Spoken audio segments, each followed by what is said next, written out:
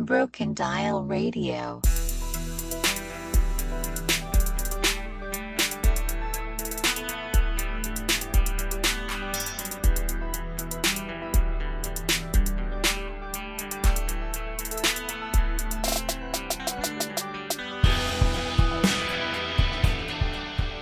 Hello, I'm Paulie Kroll, and thanks for tuning in to Broken Dial Radio. This is actually a special bonus episode called Reading Notes because we're going to be discussing books.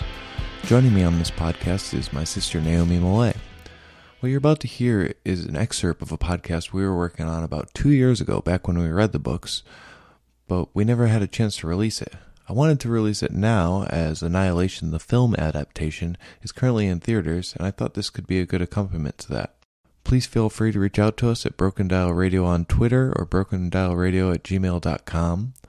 Without further ado, here's our discussion of Annihilation and Authority by Jeff Vandermeer.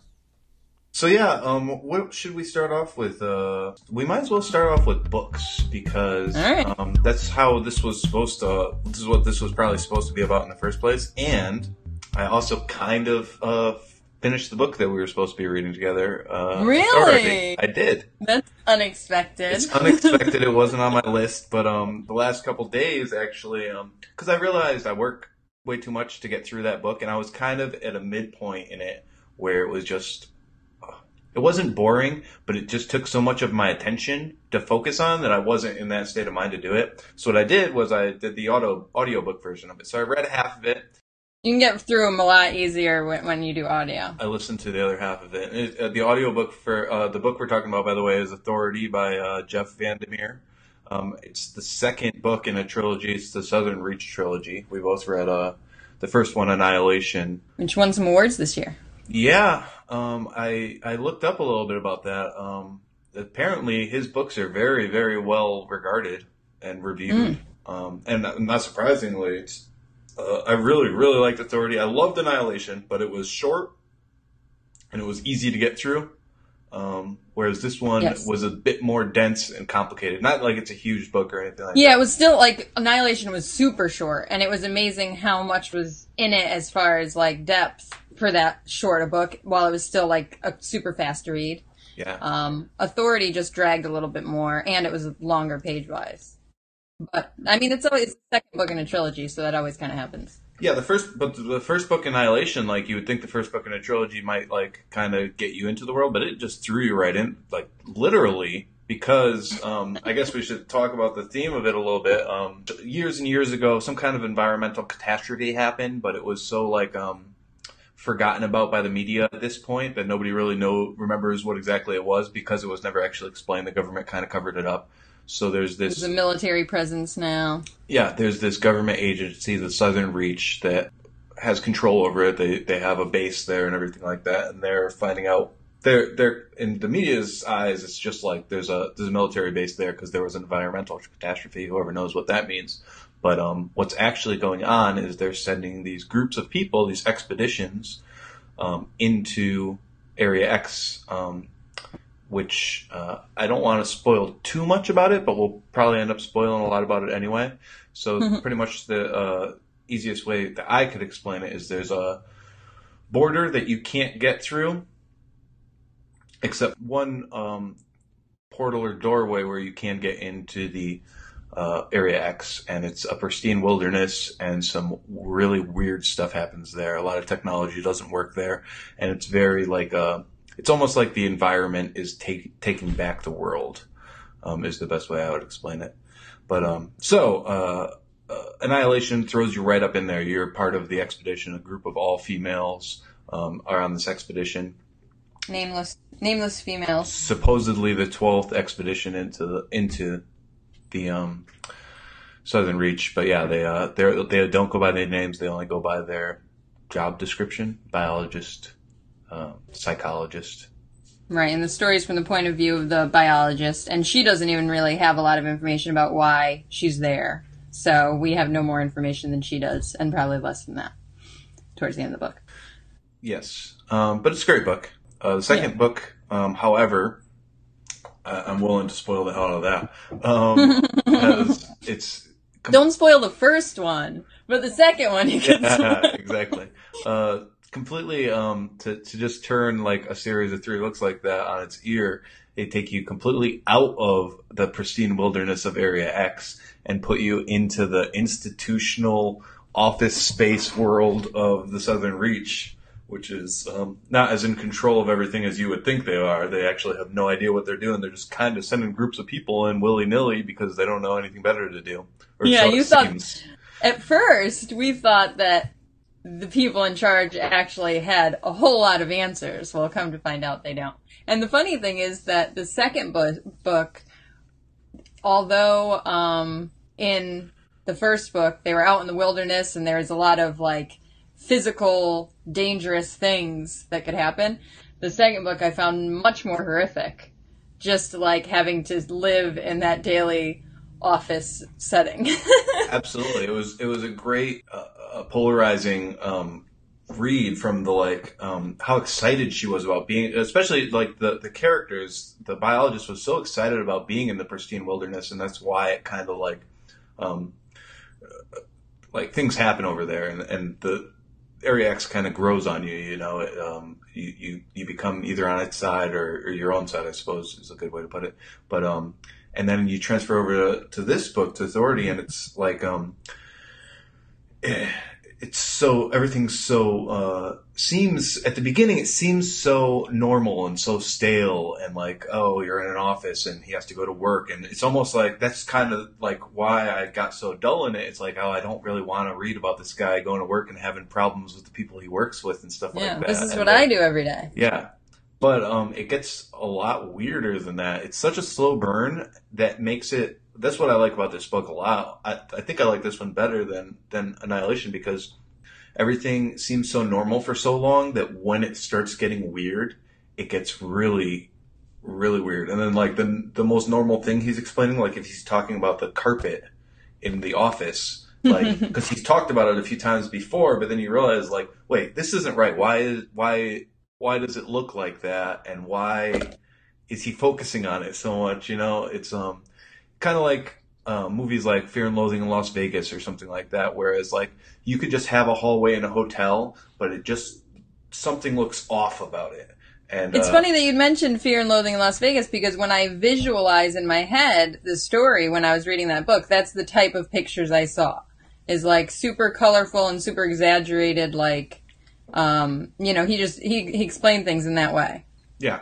Except for how I think Fear and Loathing in Las Vegas, obviously Las Vegas, everything's very vibrant. In this one, it's like the same thing, only like the dull version of it. Like it's colorful, but it's not the kind of colorful that is pleasing to the eye. Yeah, but it's still got that same grimy feel.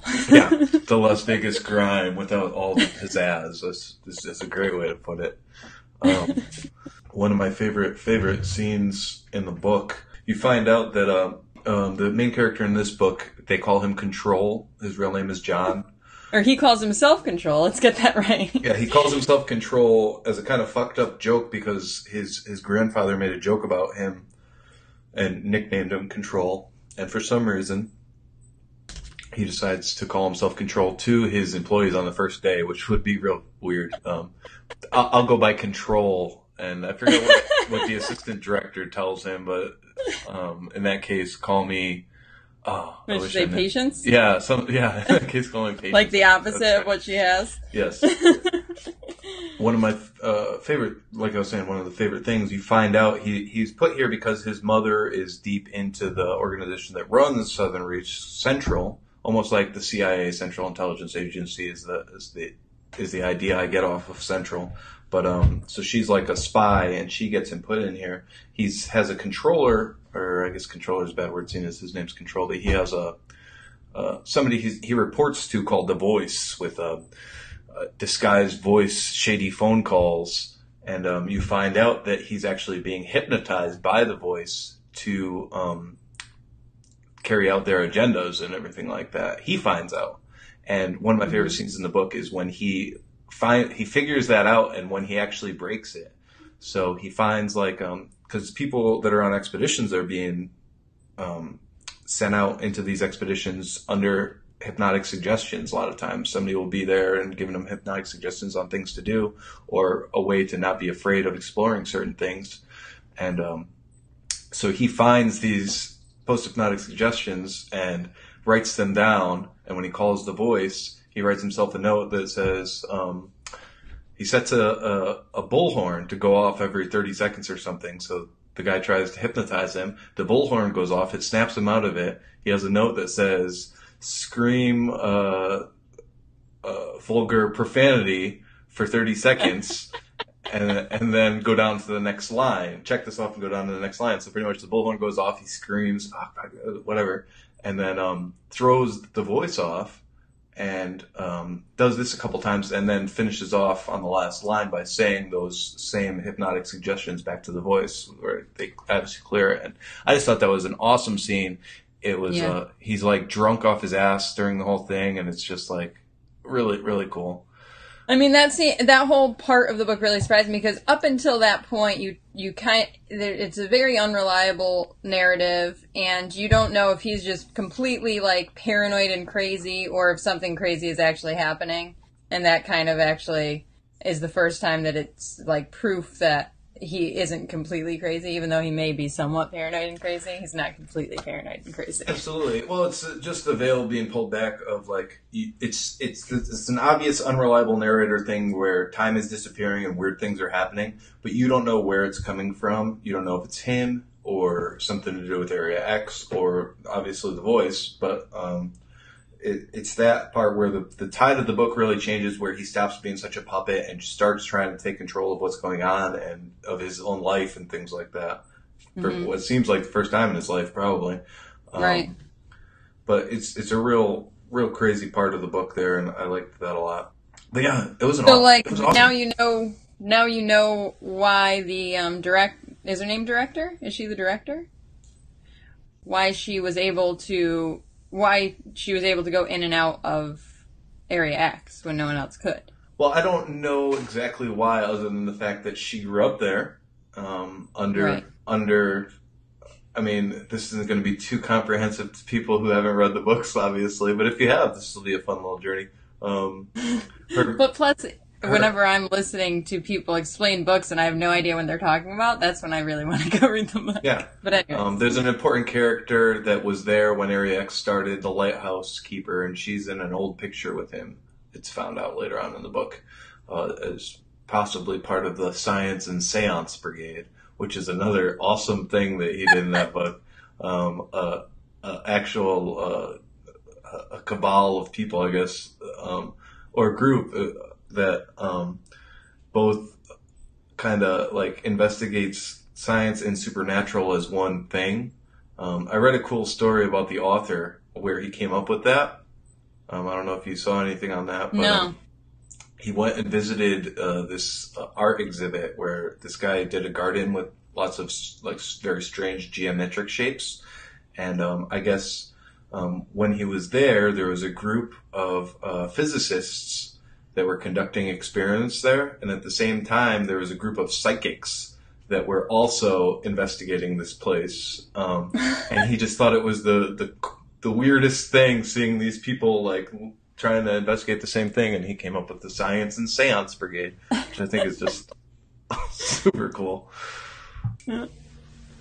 I'm trying to look back at my notes from 14 years ago when I finished the I'm book. sorry about springing this on you. I know I took a while and surprised you on a podcast that I finished it. So what was your whole take with what happened? Okay, so there was the biologist who came back, and like there's this whole theme of like mimicry going on. Yeah, well, we might as well touch on, there's, in Area X, there's a topographical anomaly.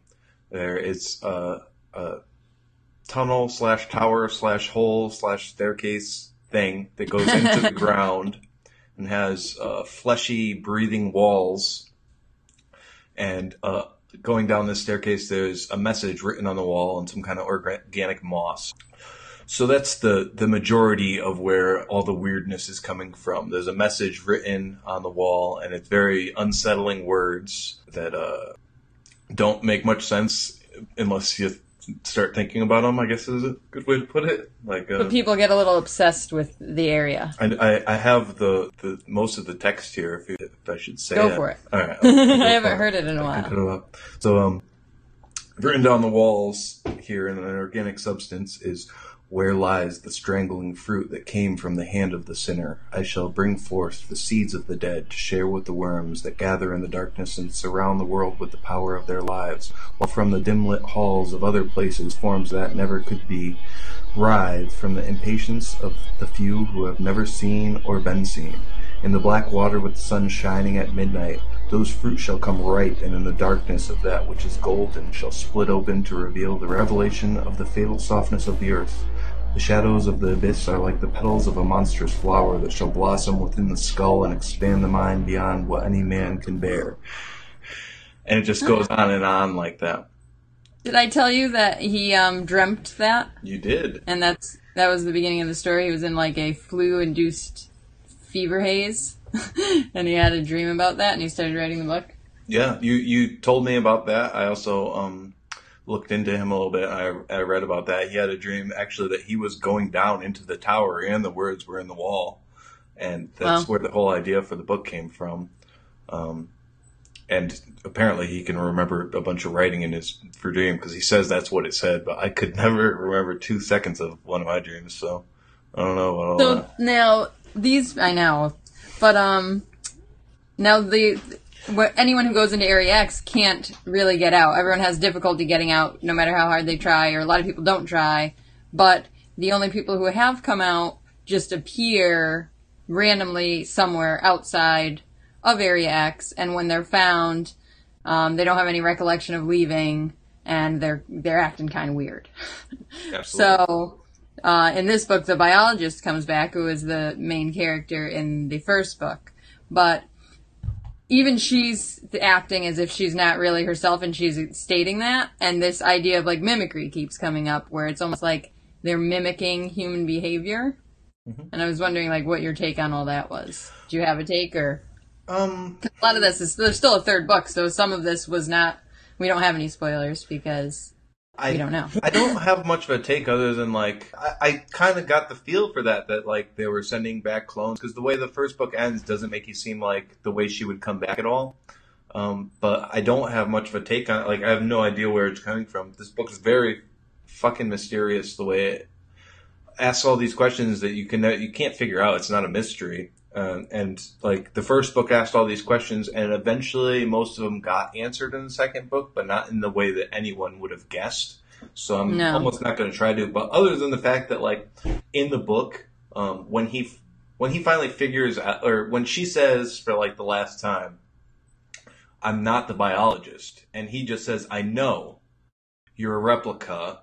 And there's no reason he should have known that, but at the same time, it was such a great time for it, because I was feeling the same thing. Like, obviously, she's not the biologist at this point. Like, this shit isn't correct. That what's happening here is just not right, and there's no way that character became this. But what's interesting to me is the fact that the replicas, or at least this replica, because the biologist was special. She was a very strange person.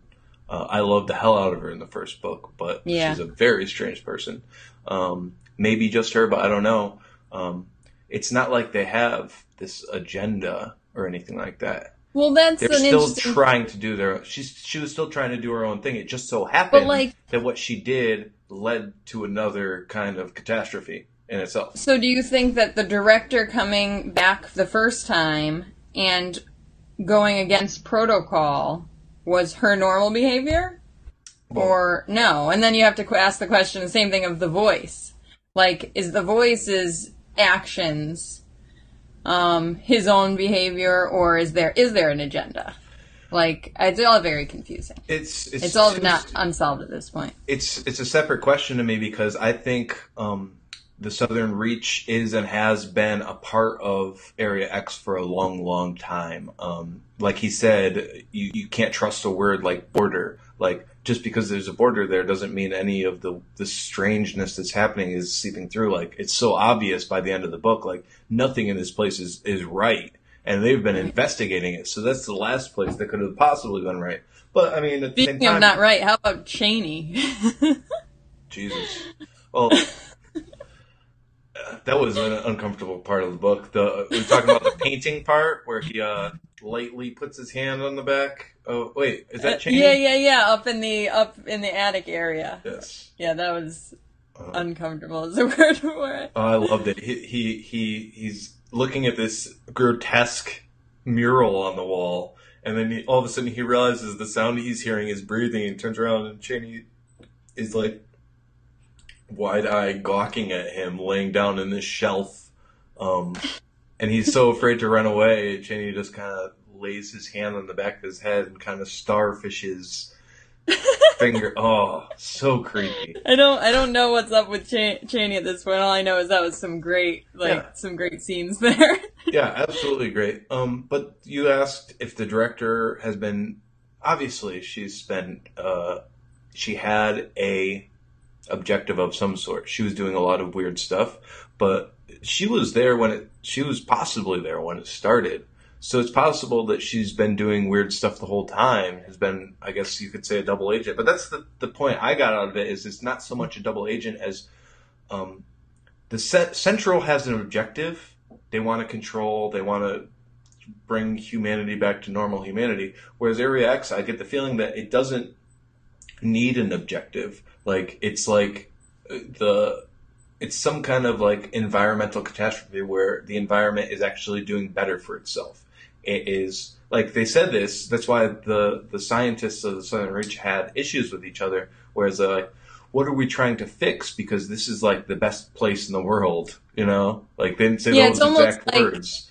But the only thing that they want is the control back. It's like they're striving for this control that they don't need and shouldn't have. Yeah. So, saying, what agenda was she trying to, what could she have possibly, do you think that she was trying to, because you know what happened to her when she went in the first book. That's obviously not what she was trying to have happen, you know? So, Well, we don't necessarily know what happened to her, because she may still be there. I'm pretty sure she's dead. I mean, she You seems think so? to die in the first book from a stupid way, and she was pissed about dying in such a stupid way.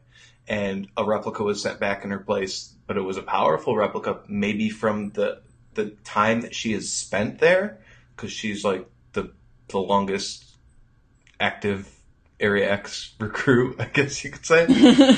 But I really don't think that the Area X has an agenda other than growth. Anything that it's to me, Area X just represents nature, and how are you going to battle that? It might be complete insanity, but there's not much you could really do about that. But instilling our morals or our what we call humanity, you know, Right. The animal aspect of us can't be denied either.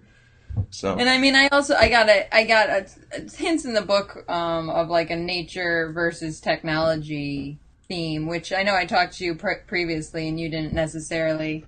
I totally agree Get with that it now. feedback. I didn't get it then, but absolutely, you were on the right page there. And the other overlying theme that I really liked about both the books is this idea about humans, so there was a sentence in the first book, and I can't remember exactly what it was, but it was something about her going to Area X was an attempt to search for oblivion. She wasn't doing so great, and she was searching for oblivion. And in the second book, Control drinks a lot, and there was a sentence in the book talking about how he was looking for oblivion in drink, and just this idea that people are just so miserable with their lives that we search for oblivion in all types of different ways. Was kind of just an overlying theme of the book that I thought was pretty cool. And Control ends up falling in love with the biologist's replica practically. Right. He chases her practically to the end of the earth. Even farther, maybe. After what he found, he pretty much found oblivion and then some, you know? Mm-hmm. The book ends with practically what is kind of implied the world ending, you know? It's almost like everything seems to be going to shit here, and he just kind of chases the Right. biologist to wherever she could have gone. Broken Dial Radio.